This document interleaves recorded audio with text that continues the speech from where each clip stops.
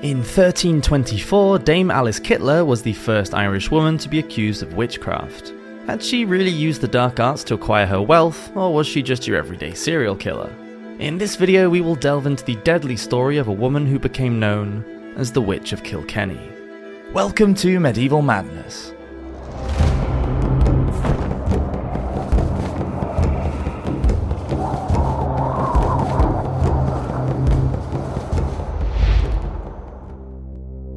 He's the one. Alice was the only child of Flemish immigrants who were thought to have settled in Flemish town Kilkenny during the mid-13th century. Sometime between 1280 and 1285, shortly after her father died, Alice married her first husband, William Outlaw. He was probably the brother of Roger Outlaw, who later became Chancellor of Ireland. William was a successful merchant and moneylender. It was common for the wives and mothers of medieval merchants to have a role in the family business. The couple had a son together who was also named William, and when William Sr. died, his son was declared an adult and took over the running of the business. Subsequently, he became mayor of Kilkenny at one point. Two's Company. By 1302, Alice had remarried another moneylender named Adam Le Blund of Callan, who was also considerably wealthy. An indication of the highly profitable nature of money lending and the combined wealth of the family is evident when, in 1303, William Jr. declared that he was guarding the sum of £3,000, a sum which would equate to probably over £2 million today. At some point that year, Alice and Adam were accused of the murder of William Sr. because of the sudden nature of his death, but the charges were dropped. For some reason, in 1307, Adam quitclaimed everything he owned to his stepson William. Quitclaiming was a medieval law whereby someone can transfer all of their property to someone else. So William was given all of Adam's wealth, jewels, and possessions. This seems a strange thing to do when we find out that Adam had children of his own from a previous marriage. Alice also had her rights of dower. In law, a dower was a provision bequeathed to a widow from either her husband or his family to support her after her husband's death. Third and fourth time unlucky. At some point Adam died because in 1309 Alice had married her third husband, a man named Richard de Val. He was a rich landowner from a prominent family in County Tipperary, and again William profited from the match. But after Richard's mysterious death sometime before 1316, Alice had to take court proceedings out against Richard's real son because he was refusing to provide her widow's dower. And people were beginning to talk. By 1324, Alice had married her fourth husband, a knight called Sir John Le Poer, making Alice into a dame. And Sir John also changed his will so that it favoured Alice and her son William. By this point, the Merry Widow, as she became known, seemed to be an expert in persuading her husbands to disinherit their own offspring in favour of her only child. Unsurprisingly, this caused much resentment among her stepchildren. Suspicious over the circumstances of their father's deaths and bitter about the loss of inheritance but with no actual proof of a natural crime, they decided that Alice must have used supernatural powers to bewitch their fathers before she had murdered them with poison. Witch.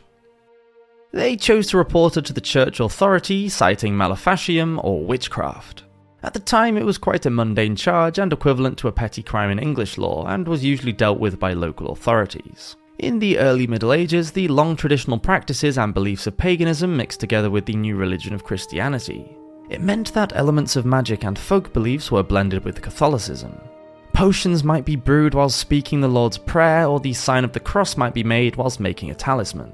Herbal preparations were often the base for medicines, and these were made by cunning women, healers, and good witches. But the Christian theologian St. Augustine of Hippo said that all pagan magic and religion were invented by the devil. He insisted that Satan's purpose in inventing magic was to lure humanity away from the truths of Christianity.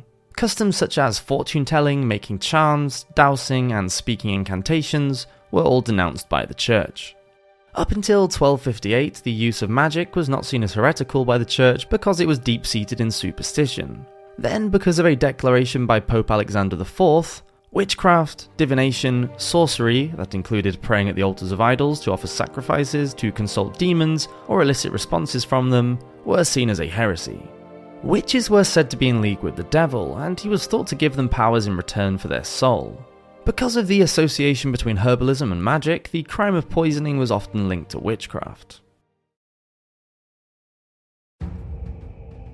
The zealous bishop. By 1324, Dame Alice had acquired substantial wealth plus a great deal of land and property. She used much of her fortune to engage in further money lending. Seen as an unscrupulous business, this led to a lot of animosity towards her in the area. And now her fourth husband, St. John Le Poer, had started to show signs of illness. So, believing that Dame Alice was a practicing witch, her stepchildren took their accusation to the Franciscan Bishop of Ossory, Richard Ledreed, whose diocese covered the southwest of Ireland. Since he had been appointed by the Pope in 1317, Ledreed was known for sticking rigidly to the laws of the Church. He was a ruthless zealot who had trained at the papal court in Avignon and was determined to root out heresy at all costs. He was not well liked by the locals, but having a Pope John XXII as his patron emboldened the bishop. One of the Pope's great fears was sorcery. He believed that his own life was in danger from magic, and Ledreed was more than happy to follow the Pope's lead and eradicate any form of sorcery. Charges. Ledreed took no time at all to set up an inquiry, believing that there was a heretical coven within his district. Many of the witnesses against Alice, her son William and 10 other women who were included as accomplices, were from the local community. And so many of Alice's accusers were probably in her debt financially, which hardly made them unbiased. The crimes charged against the group were terrible, and Dame Alice was alleged to be the ringleader. It was said that they had completely rejected Christ by not going to church or taking part in any Christian rituals. They made offerings to the demon called Robin, the son of Art, by cutting up live animals and scattering their pieces at crossroads, and supposedly stole the church keys and held nocturnal meetings where they burned candles made from human fat. They boiled the internal organs of cockerels and worms along with the skull of a robber over a fire. Then added hairs from the buttocks, nails cut from corpses and the clothing of dead, unbaptized children, and all manner of other vile ingredients.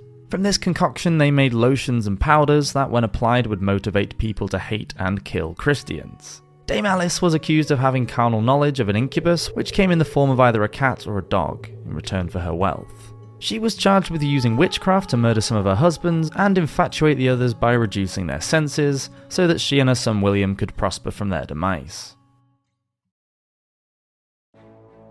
Serial killer. The stepchildren also accused Dame Alice of poisoning her present husband, Sir John. His symptoms included weight, hair and nail loss, which is consistent with arsenic poisoning, so they were probably right. Before he died, Sir John was able to discover many of his wife's unholy ingredients in one of her chests. Poison is often thought of as the go-to method for women to kill their spouses. In the Middle Ages, women were generally responsible for jobs around the home such as cooking, cleaning and nursing. Dame Alice was no exception, and this gave her the perfect opportunity to get rid of her rich husbands. After all, at the time murder was very hard to prove, especially poisoning. To die by arsenic poisoning is a particularly nasty way to expire. To begin with, the victim might have a headache combined with drowsiness and confusion. Over a short period of time, symptoms would include acute abdominal pain, vomiting blood, brain dysfunction, and bloody diarrhea. Long-term exposure can result in heart disease, a thickening of the skin, numbness in the limbs, and cancer. As death approaches, the victim will suffer great pain, convulsions, and then fall into a coma before their demise. The first of many. A woman named Petronilla of Meath, who was the maidservant of Dame Alice, was publicly flogged 6 times on orders from the bishop. Under this torture, she confessed that she had totally rejected her faith under the influence of Alice and had been present when she made sacrifices and saw her conjure up evil spirits. Petronilla said that she didn't think there was anyone else in the world more skilled in the art of witchcraft than her mistress. She refused to repent and was sentenced to be burnt at the stake. She was the first woman burned for heresy in Ireland. The Kilkenny chronicler Friar John Klyn reported that, quote, Petronilla was condemned for sorcery, lot-taking and offering sacrifices to demon, and consigned to the flames. Now Bishop Ledreed felt that he had enough evidence against the coven, and he wrote to the Chancellor of Ireland, who just so happened to be Roger Outlaw, uncle to William. So Roger refused to arrest Alice. Ledreed took matters into his own hands and accused William of harbouring heretics and being a heretic himself. He excommunicated Dame Alice, who, sensing that it was the beginning of the end, deserted her son and fled Ireland and was never heard of again. It's thought that she went to either Flanders or England. As for the rest of these supposed coven, some had their clothes marked on the front and back with a cross so everyone would know of their transgression. Others were not so lucky though, and they were flogged in the marketplace or exiled from the city. The luck of the Irish.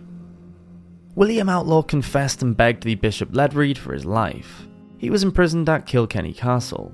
Having such influential friends was always going to be a help for William, and they convinced the bishop to commute his sentence to penance and let him go. William was ordered to hear Mass 3 times a day for a year, feed the poor of the diocese, and pay for the covering of the roof of the Cathedral of St. Canice with lead. When Bishop Ledreed found out that William was not complying with his reparation, he had him re-imprisoned. William asked to see Bishop Ledreed and lay in the mud before a large crowd pleading for his own release. The bishop agreed, and the segment of the cathedral roof that needed lead was increased, and William was made to make a pilgrimage to the Holy Land on the next available boat. William probably felt quite smug when in 1332 the roof of St. Canice's cathedral collapsed due to the weight of lead, destroying the chancel and sacristy. Thank you for watching this episode of Medieval Madness. Please do subscribe if you're enjoying these videos, and I'll see you next week for another one. Have a great week, cheers!